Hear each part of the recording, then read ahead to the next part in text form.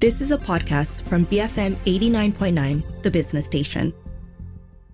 Good afternoon. This is Earth Matters on the Bigger Picture. I'm Juliet Jacobs. The Malaysian Meteorological Department, Met Malaysia, has said that Malaysia is currently facing its sixth episode of continuous heavy rains from the monsoon runoff brought about by the northeast monsoon. And as we know, with heavy continuous rains, there also comes floods. We've seen evacuations, even the loss of life happening in states like Johor, Pahang and Sabah. Over in Sarawak, flood hit areas like Kuching, Bau and Siburan districts last week due to the continuous rains for 2 days.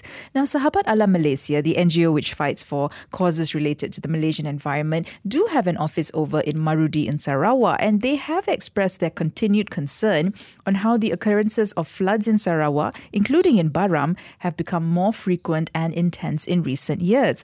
According to them, prior to the large-scale conversion of forests for the purpose of monoculture plantations, such floods were rather uncommon in the upstream areas of interior Sarawak. So in all likelihood, they might be part of the adverse environmental consequences of deforestation. So today on the show, I'm going to discuss this with Shamila Arifin. She is the Senior Research and Media Officer with Sahabat Alam Malaysia. We're going to talk about the situation over in Sarawak in particular, but also, how that affects the larger part of Malaysia as well. Welcome, Shamila. How are you today? Thank you. Hi, I'm fine. Thank you. Thank you so much for joining me, Shamila. And lovely to have you on the show. So maybe we can just start off very quickly by discussing the work that Sahabat Alam carries out over in Sarawak through your office based in Marudi. I mean, for anyone who doesn't know, where is Marudi? Talk to me about the communities you collaborate with and the work that you guys do. Well, Sahabat Alam Malaysia's office in Marudi was established, I believe, somewhere in the early 1980s. It's located in Marudi, which is about 70 kilometers or slightly more than Miri. And takes about, I think right now, depending on the condition of the roads, they change from time to time, you see. Mm-hmm. So right now it's about 1 hour, 1 to 2 hours from Miri. There's also a short flight, 20 minutes on a twin otter from Miri too. Marudi is located by the river Baram, which I believe is the second longest river in the country. And the communities we collaborate with are the indigenous peoples of Sarawak and around Marudi, Baram, Iban communities, Kayan, Kenyah, and also Penan. We fundamentally deal with issues that are related to indigenous customary land rights. Mm-hmm. Or better, legally known in Sarawak as native customary rights. So tied to the protection of these rights comes the protection, naturally on forests. So the issues we work with our community partners would be logging, encroachments of their territories caused by logging, monoculture plantations. Also, historically, we used to work on the Bakun Dam too. We provide legal services, legal advice. Sometimes when we need, also we help to represent affected communities. We also have an interesting component of agroecology and community forest management. That is sort of, building an alternative system to what the world has unfortunately built now, which is, expansion and destruction. So at the heart of our work is always the communities come first. Okay, all right. So, pretty much, what Sahabat Alam Malaysia has, always stood for, and Friends of the Earth, international as well. I'm just still focusing on Marudi and also the changing landscape of Sarawak. Can you talk to us a little bit about that? Because I was going through some Global Forest Watch data, and it said that in Sarawak, 6 regions were responsible for 55% of all tree cover loss between 2001 and 2021. They mentioned Belaga had the most tree cover loss, and Marudi was second, actually, with a loss of 376,000 hectares. Can you talk to me about how, you do a lot of work there. Can you talk to me about how you've sort of experienced or you've witnessed the landscape there changing? Well, Belaga is the location of the Bakun hydroelectric dam. Yep. And Marudi is where our office is at. And yes, there is visibly less forest. if you go through by road or you fly through the air, you can see a lot of palm oil plantation in Marudi. So in areas, I believe, like around Bintulu, there's oil palm and also pulp and paper. So basically, it's unavoidable. You cannot argue. There is no deforestation in Sarawak. It's you cannot argue against it because it's visible. You can see it. Yeah, and if you've been there before, like you gave a date 2001 or so prior to that, and you can really see a difference. So it's undeniable that there is forest conversion. To turn a forested areas, forested ecosystems into a monoculture plantation. It's okay, and that of course has implications on the communities living there. It changes the way, I guess, just the way things are, isn't it? In general, I mean, the way people live, the way people look for their sustenance. If they are dependent on forests and things like that, everything pretty much changes. Correct. And prior to this, let's say we used to deal with encroachments or violations of native customary rights of indigenous territories. Yeah. Mm-hmm. So a lot of work was and is still focused on that. But right now, let's say in the last 7-8 years, apart from the violations themselves, we have been receiving complaints now about the impacts of these violations. These are interrelated, the way separate things that we have to deal with right now. Mm-hmm. One is the defense of indigenous ancestral territories. Mm-hmm. Then second, having to deal with the aftermath of the violations and encroachments. Because when the forest is cut, and mind you, it's not just forests, it's also sometimes farms, cultivated areas, or land left in fallow. It may not necessarily be just forest ecosystems. It's a productive, and indigenous territory is also productive. It's also cultivated. So then now we have to deal with impacts apart from violations of land rights. Okay. So you can see right now, after having their land been taken away and converted, then the impacts of it are unfairly burdened onto affected communities. Okay. And I was reading an article by SAM's Sarawak coordinator, Jok Chow Evong. I hope I'm pronouncing that correctly. And this was actually from last May, right? And this is something that he wrote, and I'm quoting here. He said that from the 1990s onwards, timber production in Sarawak began to decrease gradually as a result of unsustainable logging, which began to intensify 2 decades earlier. And following the depletion in its natural timber resources, permits began to be issued for monoculture plantations, chiefly for the cultivation of pulp and paper trees and also oil palm. Can you sort of elaborate more on what that on that for us, please? What that means is that simply the development of monoculture plantations in Sarawak is a post-logging development. Right. It must be seen from the same spectrum of, violation of indigenous customary land rights and deforestation, and from the same economic model. Only the commodity changes from natural timber then to oil palm or pulp and paper. So yes, there is a lot of, criticism against development of monoculture plantations and whatnot, but really, we should also question why there is need for that in the first place. If it has always been argued that we have a sustainable forest management system, sustainable timber production system, then why is it that these formerly logged over areas are being turned into monoculture plantations?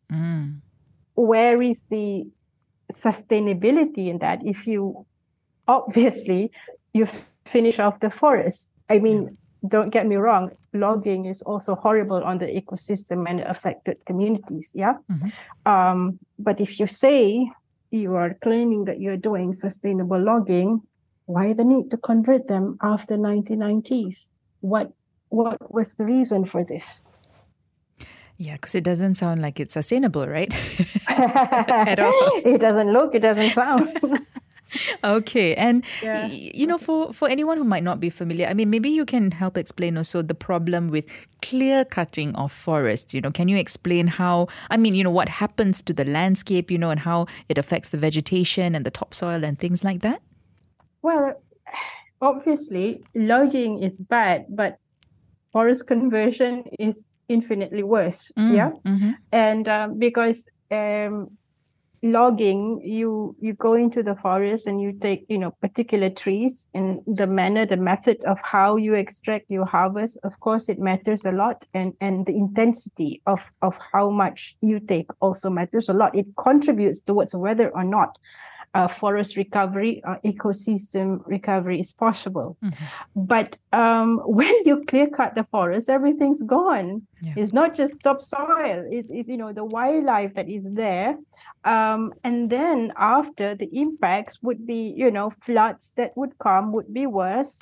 River ecosystem can be badly damaged. Yeah. Mm-hmm. You may have, for example, fishery resources may decline sharply. Yeah. And then depending really on the ecosystem, on the rivers and the local ecosystem, predators may increase. We've got complaints also from communities that they according to them, sightings of crocodiles, for example, I see. is more frequent. And then who will be impacted worse by such a thing? For example, maybe women. Many people do not think in terms of gender inequities when this sort of destructive development comes. Yeah. In the past, for example, women in the villages, even if you remember, they were relatively free. They could take a boat and have a group of girlfriends and go off. They don't have to wait for their husbands. They do, but people are free to arrange their own livelihoods, how they're going to do that. Right now, if you were to go alone or with just two friends and you see a crocodile, I don't think you would want to go that often. And so then what happens to your ability to bring food home, to bring income home?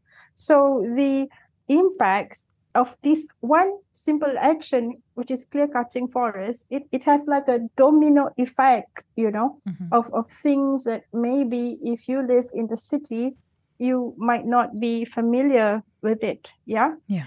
And then after the clear cutting, if you develop, let's say, for example, if oil palm plantation, and then there is the use of pesticides or fertilizer, what could happen to the river? You may not be able to drink the water, or you could have, for example, maybe proliferation of aquatic weeds. I don't know, because the system is disturbed.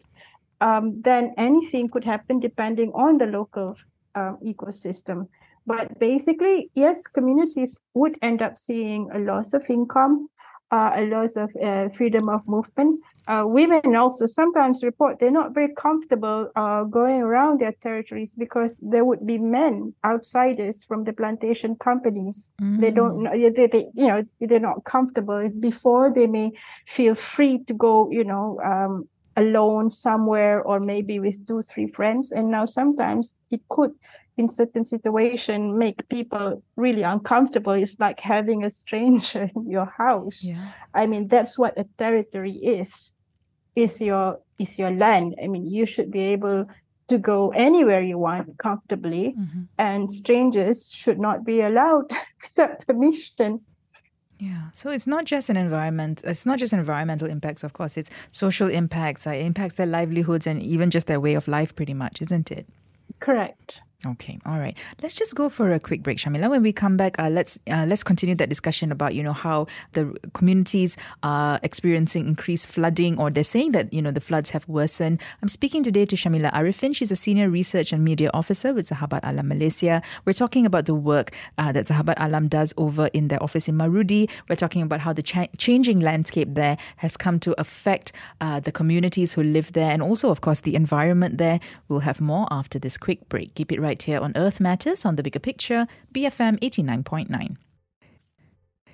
Welcome back. This is Earth Matters on The Bigger Picture. I'm Juliet Jacobs. With me today is Shamila Arifin. She's the Senior Research and Media Officer from Sahabat Alam Malaysia. She does a lot of work both here in Peninsular Malaysia, but also in the Sahabat Alam Malaysia's office in Marudi, Sarawak. And we were talking about sort of the issues that the folks over in the communities in Sarawak are facing. A lot of it has to do, of course, with the conversion of forests for the purpose of monoculture plantations, clear felling of forests.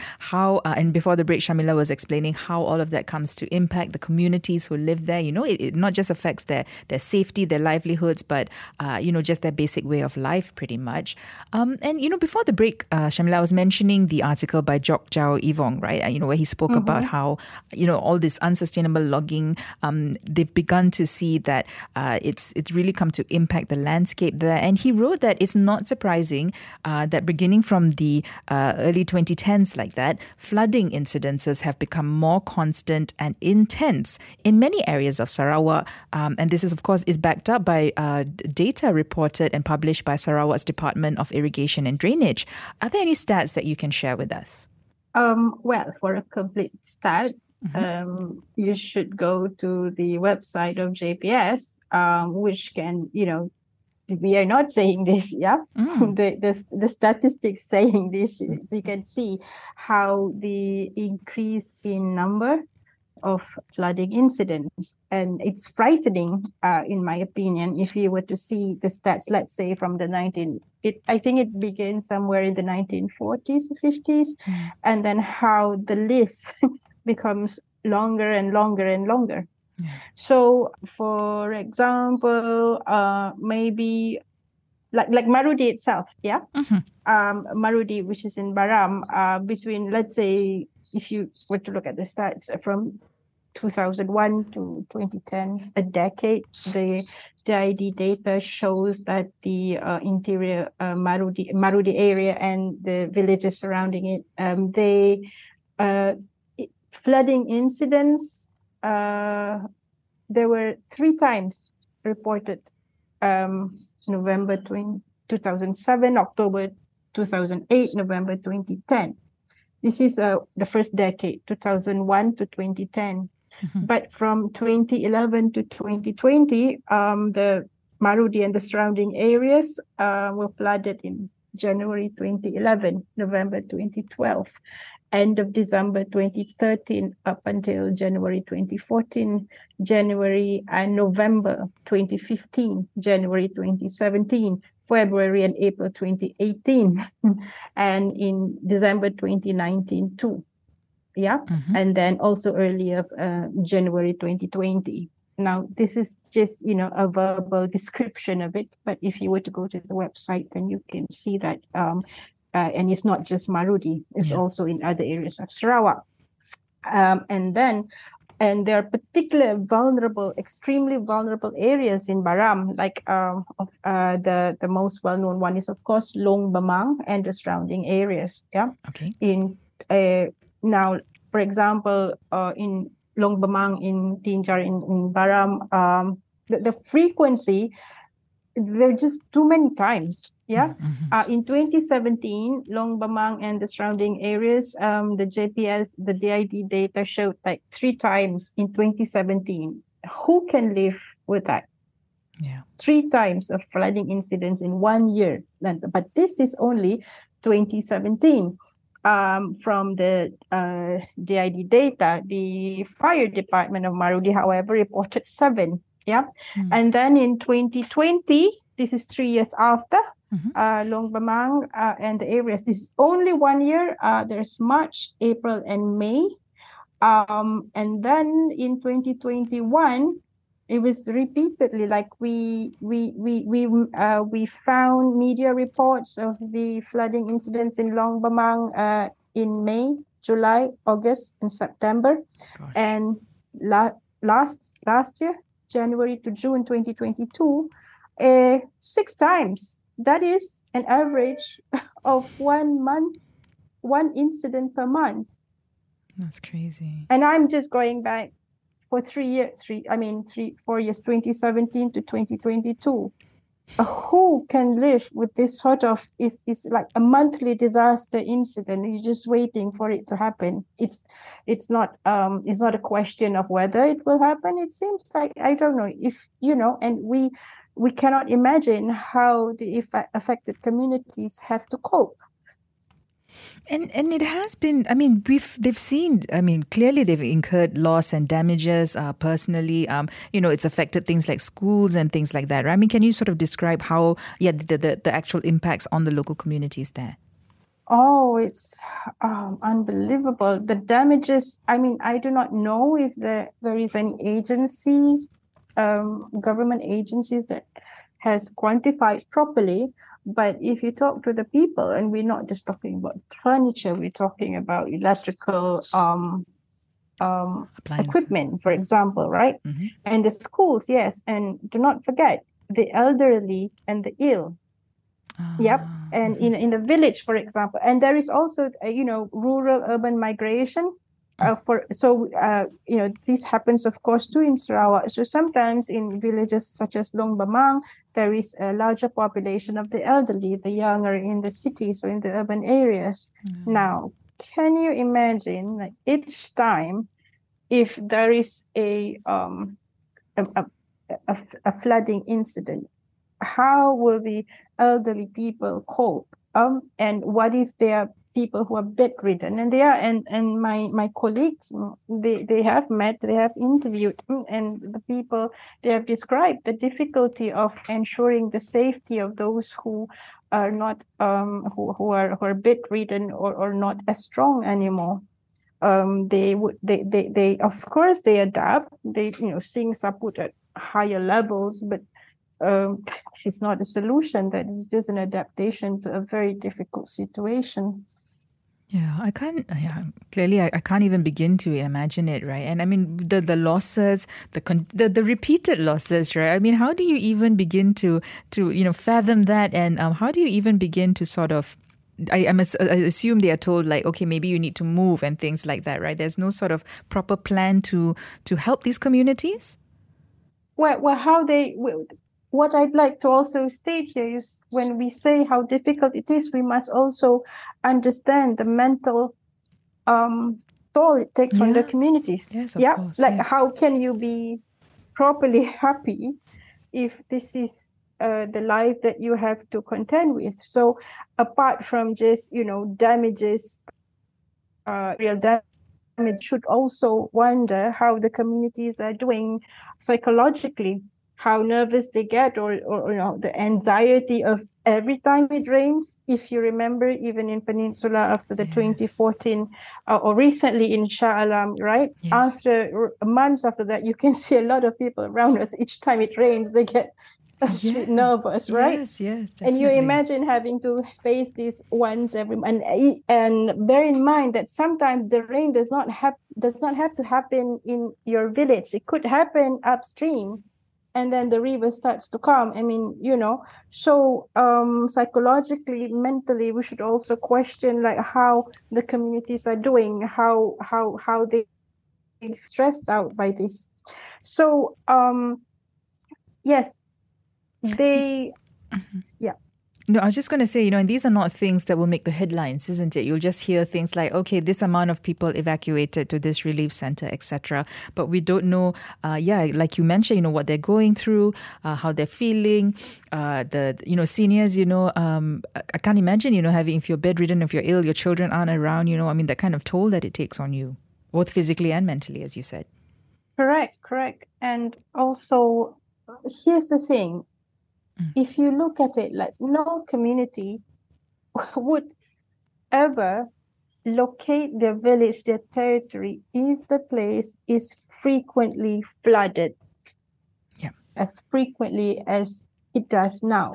Mm-hmm. So now we should really question, like, why is it, that of course there is comments that you would see people say because Long Bamang is in a lower area, but why would a community build or Saitya village their territory at such an area? So obviously before, this was not the case. I mean, there would be flooding, but not like this. And so why the news do not get out is because of location. The media is very much centric, Peninsula, Kuala Lumpur. Even in Peninsula, it's always the Klang Valley stories that get out. Yeah. Mm-hmm. If anything happens, anything at all, that's where the focus will be there. But this is not the case in rural Sarawak. How even for rescue, or even volunteers, like if you see in Peninsula when there would be people coming from West Coast to assist people in the East Coast, that sort of thing, community volunteerism. It's not very easy to do that in rural Sarawak. Yeah. Because of the the transportation system and logistics, basically. Yeah, I mean, just how rural it is, right? Yeah. Yes. So this is also part of it just doesn't make headlines and people do not know. I mean, can you imagine if Shah Alam of Petaling Jaya or this sort of thing happens, and it would have gone somewhere. And also, apart from rescue, whether from officials or from other concerned citizens, and also the fact that news cannot get out, you would also imagine that for communities in the rural areas to actually bring their problems to the authorities, it may not be that easy because they would have Marudi would be the nearest town, right? Mm-hmm. I mean, if they want to see the top senior official of the state, that would be in Kuching. And also, even for us, sometimes organizing meetings with them is not easy. I mean, we had like I think 1 or 2 times we've organized, like, okay, we will have a meeting, and then guess what? They were flooded, so they couldn't come. Yes, like the very fact that we were trying to arrange for them to meet the authorities in Kuching, and they couldn't. Not just because of the floods, but because they sometimes, when again it might be a rainy season, there might be, so they can't leave, so we have to stay put in the village just in case. So can you imagine that when you have this kind of disaster this frequently, it's not only when the disaster happens, it's when in case it happens, because it has become a fact of life. So then you want to go here, you want to meet authorities and just doing normal daily things, you might be impeded because you might think like, I can't leave home for that long because what if it floods? Yeah. Mm-hmm. And it's not as straightforward, like you and me living in Klang Valley. It's not, I mean, sorry, for people like me living in Klang Valley, it's just a drive home, right? No, this is a very, very different journey to get back home. Yeah, and if you've got a complaint, it's just a tweet. Yeah. You always like somebody's a friend of a friend, and you complain, and then but sometimes in the rural areas you may not even have signals. So yes, so this is the reality that I think the authorities, federal and state, must look into this much more seriously. You can't have this situation where a number of villages are facing a disaster. I refuse to call it a natural disaster. It's just a disaster again and again, almost every month or many times in a year. Yeah, and it's ridiculous, right? You can't expect people to just withstand these sort of repeated events, right? Every other month as it is happening now. As far as is the Sarawak state government, at the very least, right, are they studying the cause of the floods, especially in areas like Baram? Are there any plans to sort of resolve or mitigate anything at all?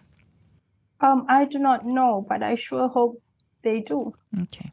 Yeah. Mm-hmm. All right. And I guess, in the larger picture of things, right? Would you be able to also share why it's really imperative for Sarawak, to preserve the remaining forests that it still has and rehabilitate those that have been degraded by logging, the monocultures and all these other human activities? Well, there's climate change for one. Yeah. Yes. Yeah, Yep, there's, yep. there's climate change, and like I said, flooding is only one problem. When the ecosystem is disturbed, that's anything can happen. Like you may not know. The balance between predators and just the population of wildlife and can be disturbed in ways that we may not yet understand. And I do think that the tropical rainforest actually is not yet exactly well understood. If you were to look at literature in forestry science, for example, and the wonderful work that's been done by FRIM, and you can see that a lot of studies are still being done to really understand the tropical rainforest ecosystem. Now, when it's gone, there is no more study. And I've also read articles by foresters, not from Malaysia, for example, saying that like when you lose an ecosystem, you lose what's in there, but you also lose the opportunity to study it and to learn and what they've been doing for us to maintain life on Earth. So it's like really you're losing a school, you're losing a library. Like when we say the book burners of the past, I mean we have particular stereotype images about that, but when you destroy a forest, that's what you're doing. You're destroying a library of knowledge. You're destroying books. So it's time for us as a civilization to stop doing that and realize that in a natural ecosystem, forested or however they are, it's a treasure trove of knowledge and data and information and so much more. And we should stop destroying them, because then we wouldn't know what they really possess, what they've been giving to the world, to us. Yeah. We don't even know what's in there, right? Because we're so busy destroying it before we're discovering what's Correct. in it. Yeah. And but for the communities there, is there anything that, any assistance that they need? Because, these repeated sort of disasters that they are facing must have come to impact their livelihoods and their, their belongings and things like that. Is there any way that, or is there any assistance that would be helpful for them? I think the state authorities must have a proper plan on how, what is the plan really, not just because of the impacts of monoculture plantations, but also because of the climate change. We really do not know what is going to happen 20, 10 years from now, right? Yeah. So there must be a proper plan in place on what can be done to protect whatever forest that is still there, and how to assist the communities to adapt before it's too late. You have to start planning now, and this plan must be discussed publicly and must be communicated so that it becomes a new way of life, a new normal, whether we like it or not.